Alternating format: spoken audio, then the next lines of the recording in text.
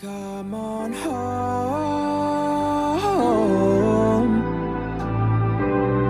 home to me, and I will hold you in my arms and always be there. Will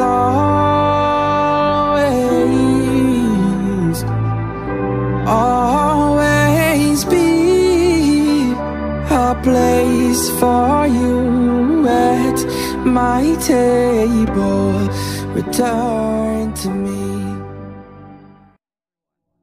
I am Jaleesa George, and with me is Brother Oswald Noriga and Sister Jane Noriga as we continue our discussions today, and as we continue with the Noriga family sharing their experiences as a Seventh-day Adventist Christian.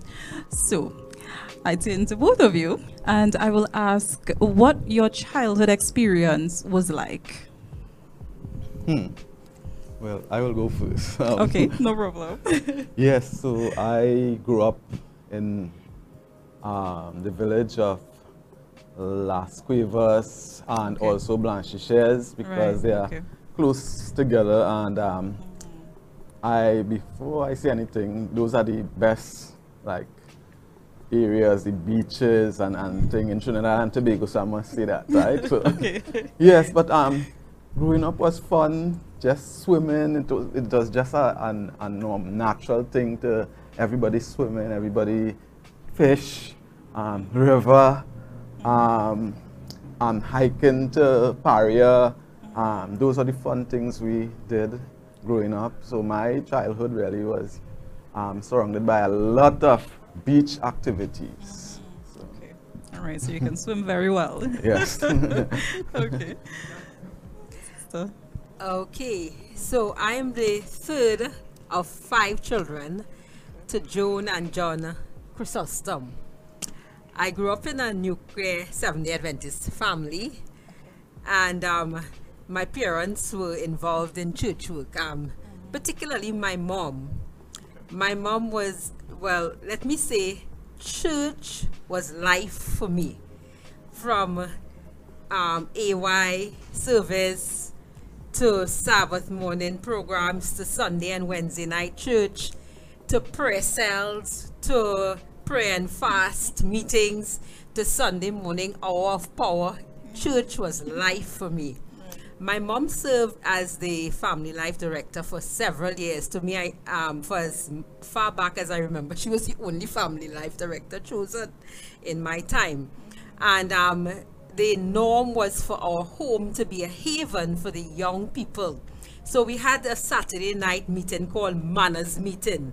And that name was coined by the young people because they felt that Sister Chrysostom was going to manners them at that meeting, guide them, you know, and they felt that she was a little old-fashioned or traditional. Right. So she would be giving them guidelines as to how to conduct themselves as young people and so on. And our home was always filled with young people on Sabbath luncheon. We had to share our lunch because every time you could count on at least 5 to 6 extra persons coming that we didn't cater for, you know. And we had young men coming to our home who were looking at us as young ladies and so on, that kind of thing that we experienced. Right. My mom, she led a life surrendered to God. And she taught us from a very early age to pray and to intercede, you know, for whatever we want. So from writing common entrance then to whatever we wanted God to answer, whatever prayer, she always asked us to seek the heart of God. So we learned to pray from an early age. We learned to listen to patriarchs and prophets as she read for us on Sabbath evenings. If we didn't go to AY, she would put all of us on her tummy and she would read to us the word of God. And, you know, generally she really was sold out on the things of God. She also worked with the church and she served as a principal for many years. My dad, on the other hand, he loved us with his heart. His daughters were his little jewels, and sometimes I think he spoiled us because I really didn't know how to do much ironing Thank you that I met my husband, who did not have a problem with ironing, so that wasn't the problem. But he felt that his daughters, he wanted our hands to remain soft. So whatever chores that would make our hands hard, like washing and so on, he never really allowed us to wash. He would say, don't worry, I will wash, bring the clothes for me. It's only when we were late in our teens that we decided we no longer wanted him to wash, because he would dinge our clothes according to our understanding. Okay. But us not really being so involved in the washing and certain chores, ironing and so on, I was worried when I was going to get married if I would manage well in washing. And then I met Oswald, who didn't have a problem with washing and ironing. So to God be the glory. Match made in heaven. Okay. So what would you say were the circumstances that led up to both of you being baptized? Now, this is both of you as single individuals. This is before, you all met. What would you say were, the things that led up, or the situations, circumstances that led up to that moment of you saying, hey, I want to be a Seventh-day Adventist Christian? Well, unlike Jane, I had no connection with Adventism. So it was something new for me. I remember small, I went to church with some close friends, but it was a Pentecostal church. But even from back then, I kept feeling the prompting of the Holy Spirit at that particular time. Okay. So that when at the age of about 19, 20, there, while standing outside, there was a crusade going on, and I was standing outside. No intention to go inside. Myself and some other guys, we were standing outside. But the message, I started to listen to the message, and I felt prompted. One of the guys came and invited me in, and I went in, and from that, I couldn't stop going. And I would be home, and just all these songs and things just felt so appealing to me, and that's when the change started to come in my life. And well, my mother, I came from a single parent family. She was upset. She did not like Adventism at all, and so the struggle. A lot of people go through that same kind of struggle, and but I couldn't help myself, and I started to go, and I want to say here this morning that the lesson study that our church offers was such a blessing to me at that time, and I know even now, many people coming into the church, that is a main driving force behind the decision. I'm learning about Christ. What I found was that even though I went to the Pentecostal church before, I don't mean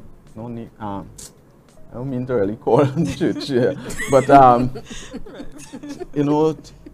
I found that the Adventist church was a Bible-based church, in that I was now really reading what it is, all the experiences and the stories in the Bible, right? Which really led me to surrender to God. Right?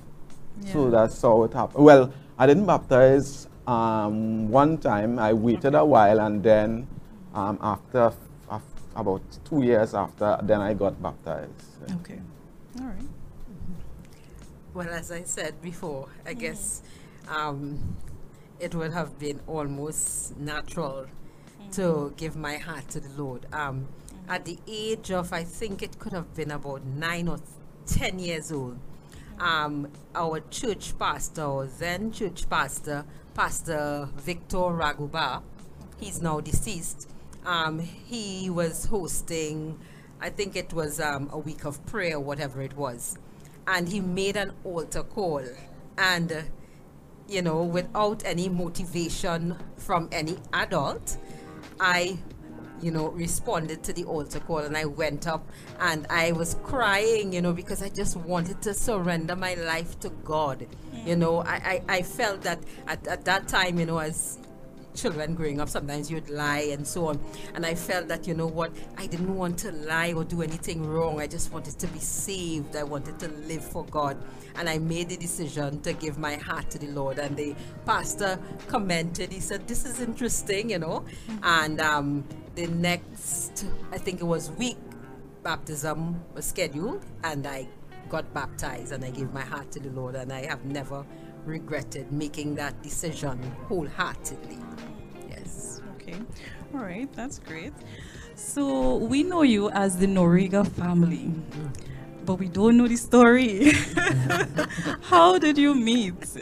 How did you meet, and what made you make that decision to say, hey, it's Jane that has my heart and I want to spend the rest of my life with her? And for you, Sister Noriga, the same, you know, how did you meet? What happened? Give us a little snippet of that story. Okay, I'll go first. So, it was, what year was it? Somewhere in 1994, 5, thereabout. We both worked in the cafeteria. We attended CUC then. It was called Caribbean Union College. Right. Okay. So I am working in the cafeteria, and there's this young man who is serving as one of the bakers. Okay. Yes, and I could see him in my mind's eye. I'm sitting at the table, the prep area, and I'm cutting up my stuff, and he would be looking up at me and winking his eyes. But at that time, I was like, what is his problem? You know, why doesn't he just do his work? You know? And so we went to school together. We had 1 or 2 classes, I think, in common. Nothing really. He had approached me, you know, saying that he was not interested, but, you know, just expressed that he did appreciate who I was and so on. But nothing came out of that. I wasn't interested at that time. So we went separate ways. I graduated from university, and I left, and I started to work at Community Hospital. And he will tell you the rest. Well, I met her sister one day, as continuing the story, and Okay, yes. I asked her about Jane. Okay. And she told me, well, you know, Jane is home. And so I asked, you know, I probed a little more to find out if there was anybody, Okay. you know. And she told me, no, there was nobody. So I decided I would try to contact Jane, you know. Right. Yeah. Okay. I think I sent a message with her sister, right? And then there was a day she came by, and I was still working at the cafeteria, and we had lunch. I asked her to have lunch, and Okay. we had lunch, and then I invited her to a program called, there was this choir coming down to Trinidad, and Pine they were, Forge yeah, Academy. Pine Forge Academy. They were having this big program, so I invited her. But she had this good friend, Rosie. They were always lining together, so she and Rosie planned to come to the. So, but So she brought I her friends on a decided, date. I made other plans. Okay. So she was expecting that I come and we go to the concert. Okay. But I came and I asked her to go out. So I took her out. I took her away from Rosie. So we we went out, right? And that's where it really started. I must say that our dating period, when I look back, it was really, really fun. We would Awesome. yeah, we would go to the zoo. We would go things that young people now may not want to do. But we look back, and it is always a joy to look back at the stuff that we did. We visited. We would go to. We would together at Rosie and them too. We would go up on the North Coast. Her husband is a pastor, so he would go up and he would preach at my church, and you know, it was always a fun activity. Jane would sometimes bring lunch, and we'll have picnic And we'll go by the savannah, drink coconut water, and sometimes we just go walking, what they call that, shop, there's a name for it, window shopping, that kind of stuff, right, you know. Yes. And so it was just filled with joy. Right, when we look back at it, it was really a nice period. Yes, I'm sure you'll agree. Yes, I totally agree. We had a beautiful dating, and each time we recall it, we feel the same amount of excitement. We were in love. It was mutual. And both of us were like strung out. Cupid shot us in the heart kind of thing. It wasn't, you know, sometimes you have an imbalance where it may be on one side, or maybe the guy likes the girl more, but both of us, we just thought that we were just God's gift to each other, you know, and yeah. And the rest was just history after that. So that the decision now for us to become Mr. and Mrs. Noriga was so easy. I remember when Oswald popped that he took me to a restaurant in Maraval. Yes, Pavios. And he knelt down and he asked me to marry him, you know. It was really one of the most breathtaking moments, and he enlisted the staff there at the thing to come around and sing and congratulate us and so on, you know. And I knew at that time that Oswald was the guy. I had observed him. He was a God-fearing person, and for me, the thing that I looked for most was a man who feared God. You know, because growing up in the type of home that I grew up in, you know, everything else could fall into place, but you know, the fear of God is the beginning of all wisdom. So I just felt to myself that, you know what, this is the guy. And you know, there was no doubt as to whether I should accept or say, yes, I want to marry you. It was just, you know, now as I think about it, getting little goosebumps, you know. Yes. To God be the glory. It was a definite yes. Yes. and look at where you are now. Many years later, still in love. I can feel the energy from this half of the chair. Right. So going into some challenging areas now, you know, in life, as I would have mentioned just a few moments ago with Shania, you know, there are ups and downs. You know, sometimes it's really good, everything is working out, and then there are challenges, there are bumps, you know, and it's a challenge in itself now to overcome these challenges. So can you share with us some of the challenges that you would have experienced as a family? Well, before I talk about these challenges, I think that as you live, I think there are various steps in your life and intervals where God would have spoken to you. And when I look back, I told you about the Pentecostal church I went to. Right. So I think God was, you know, reaching out to me even back then. Okay.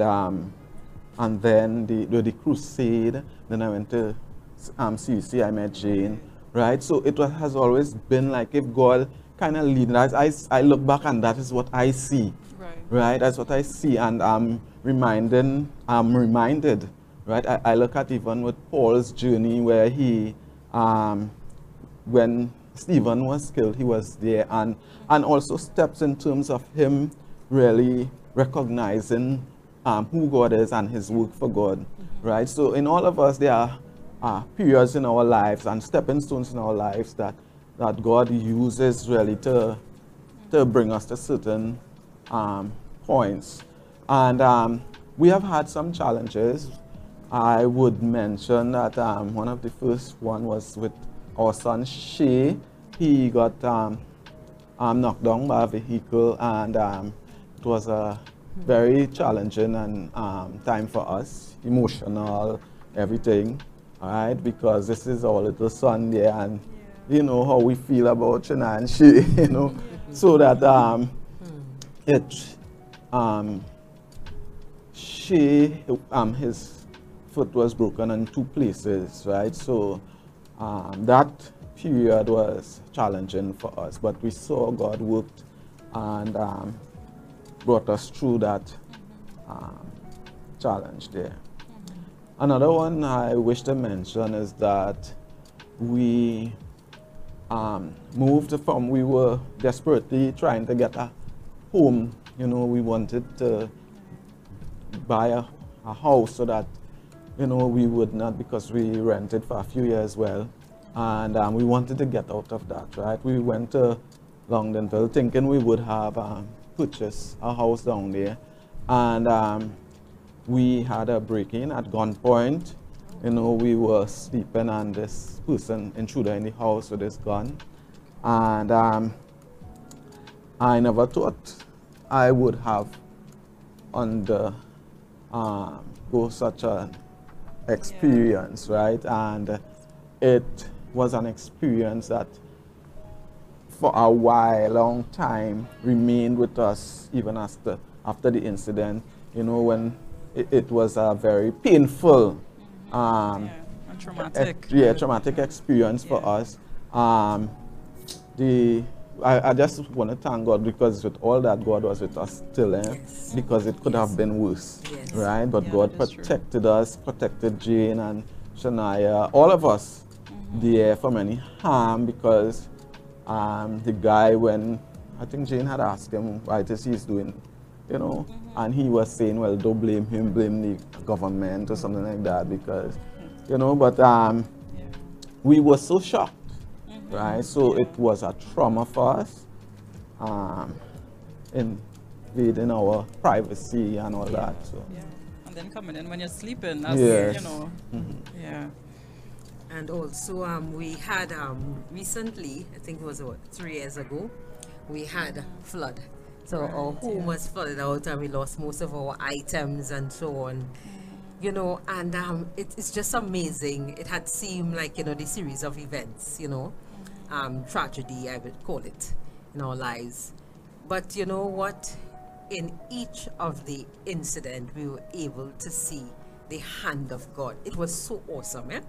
I remember with Shay, I prayed a specific prayer, and we came in agreement that his healing will be expeditious. You know, that he wouldn't be on these crutches, because he had to go to school and sit in a wheelchair and all of that, because his leg was broken in 2 places. And I asked God, I prayed over the leg. I said, Lord, heal this leg to perfection, and that he wouldn't have a limp or a hop and drop or whatever it is, you know, and that the healing will take place very quickly. And God answered that prayer. It was amazing that God answered that prayer. I mean, of course, he's God. You know, and then also during the robbery, you know, I remember praying, crying out to God, because when I realized the guy was dead serious, he had come to take our car and to distress us. We had just purchased our car, right, and the plastic was still on, and he had come to take it, you know, and I had the keys. Somehow that night, the Holy Spirit impressed upon me to take the keys, and I had it under the pillow, right, and just put the car keys, for whatever reason I don't even know, under the pillow. And he said, where's the car keys?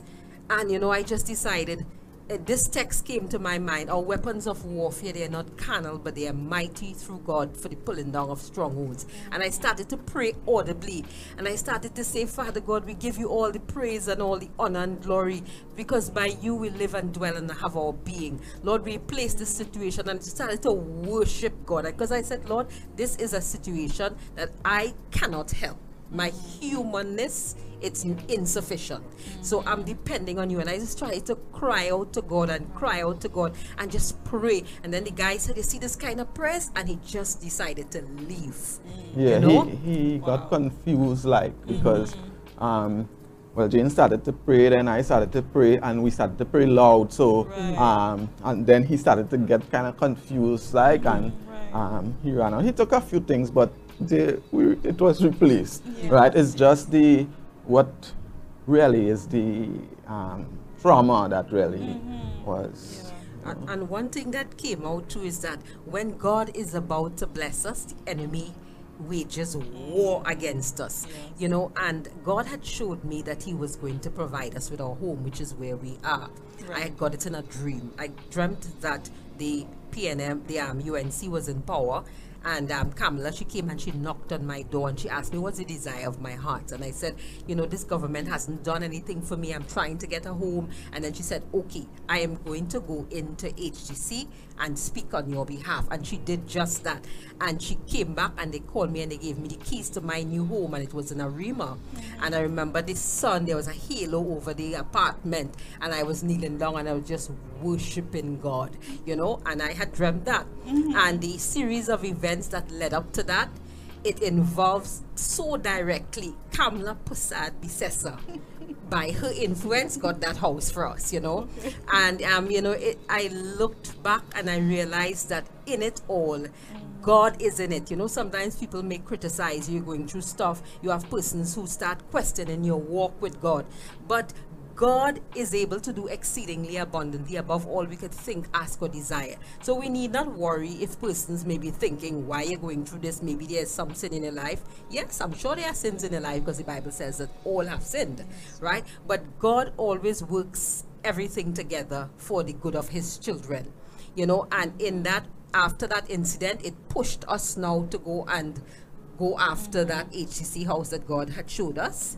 And it came through just the way God said it would, because he is God.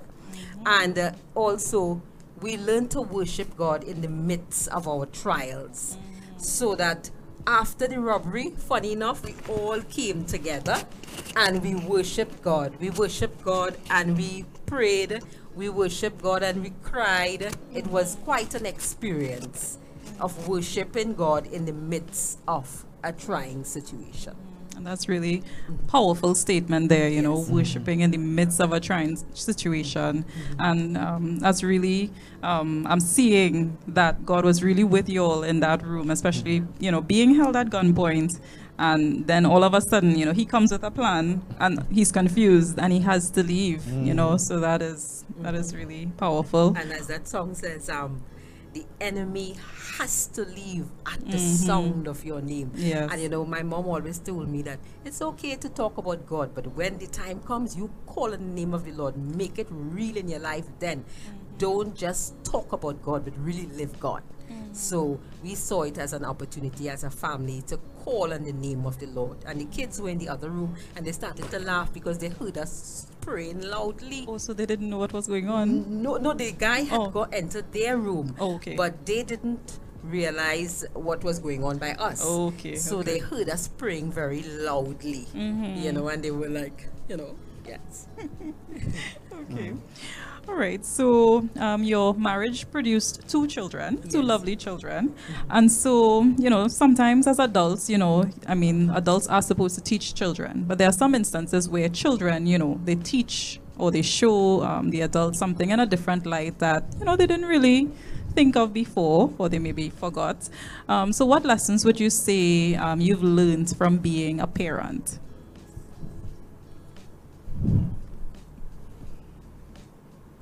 Or three of the greatest lessons you've learned from, you know, becoming parents. Well, both Shana and Shay, they are different, right? And sometimes you would think this is how you're going to go about like training the children. And I learned that they are different, and we had to use like different strategies with the both of them. Also, I would hear, well, when people want to give you advice on or tell you need to hear them saying that you need to spank children and all that. I don't know that my children could have some really survive with spanking and thing. So I have learned, really, truly, I have learned that I had to, and I think it's under the guidance of God, really, because let me just say that there was a couple that did, that they were missionaries. They were dentists at the Adventist hospital. And they paid for me to go to CUC. Okay, they came up on the North Coast, they met me, and that's how I ended up at CUC. And I would have looked at them as to how they were dealing with the children. I always wanted a good family. That's why when I met Jane, Jane was so graceful, and her deportment and stuff drew me to her, right? And in terms of the children, these people made such an impression, right, on my life. And sometimes we do not know how far our examples really, this is the real thing I'm talking about here. They did have such an impression on me that I looked at how they treated their children. And, you know, just the other night, we looked at a program with Rachel and her husband, Celie, the Celies, and they were saying, oh gosh, the thought gone home in there. But they were saying something that I wanted to say now there, but it all went from me. But yeah, so these people, the impression they made on me, I brought that into my home. The point was that that we as Caribbean, especially men, we are not like kind to, we feel that, well, Caribbean people, we tend to be more harsh to each other and not nice to each other in that kind of way. So that I wanted that kind of, I saw them being really nice to their children, and I wanted my family to be like that. Okay, so that would have, you know, altered your mind in terms of the type of father you want to be. And one other thing I learned is that your child can teach you a thing or two about yourself, that you may not even want to admit to your spouse. Yes, you know, because our son, he is very outspoken, you know, and he will tell you respectfully, yes, kindly, but he will tell you. So also I learned that as parents, we need to live by example. Example is better than precept. My mom taught us that, you know, this quotation that says, much of what you are doing is so loud, I can't hear what you are saying. So as parents, you don't go about trying to tell your child what to do. You live by example. Yes, and children are very observant. Yes. You know, they look and they look and then they do, and then you're like, why are you doing this? Like, well, I saw you doing it, you know. So very observant children are. Right, so what family traditions both of you would have developed that you would like to continue, and you would like to even see your children, you know, starting with their family? If you had to list about three, about three family traditions. Okay, so our family, the family I came from, we are a family who believe in family. So every Christmas, we always celebrate Christmases and birthdays. That is a way of life, and I brought that over into our family as well. Yes, and myself and Oswald, we share that view. Also, a life surrendered to God, you know, because you know, my parents basically said to us that without God, you are nothing. You are absolutely nothing. So that complete dependence on God, that's a tradition that I would want to bring over. Also, we like on for worship Friday nights, we usually have like a period of like Thanksgiving. So everybody would want to say, well, how God has been good to us during the week.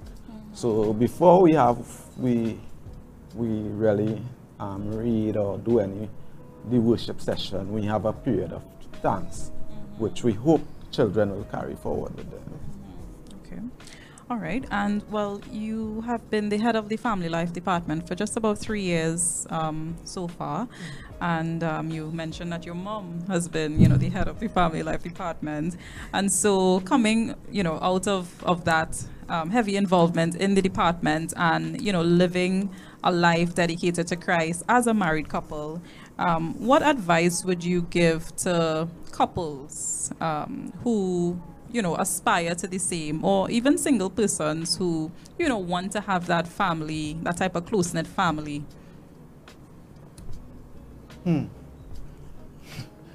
Well, I would want to say in a marriage, there's going to always be situations that you need to address, right?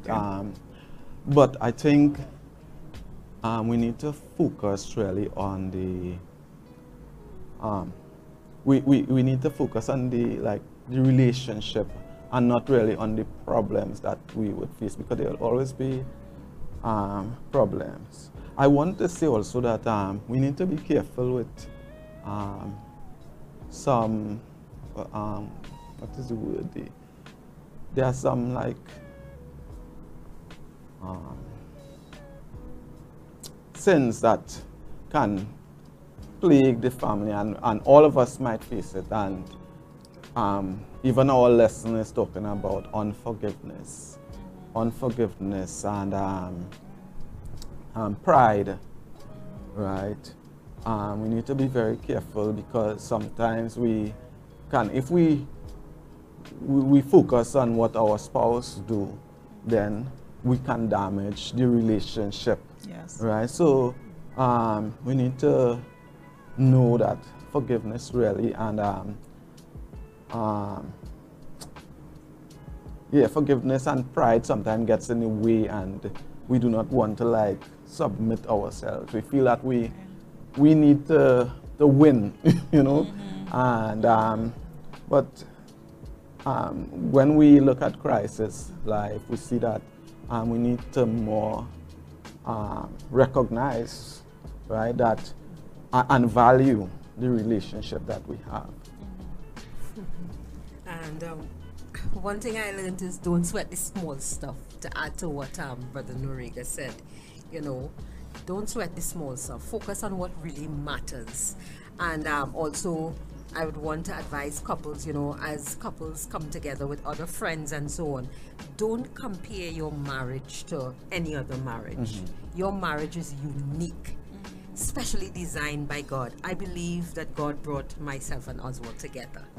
It's a unique, so that the only person that has the authority to give injections or deposits into your relationship is God. All right?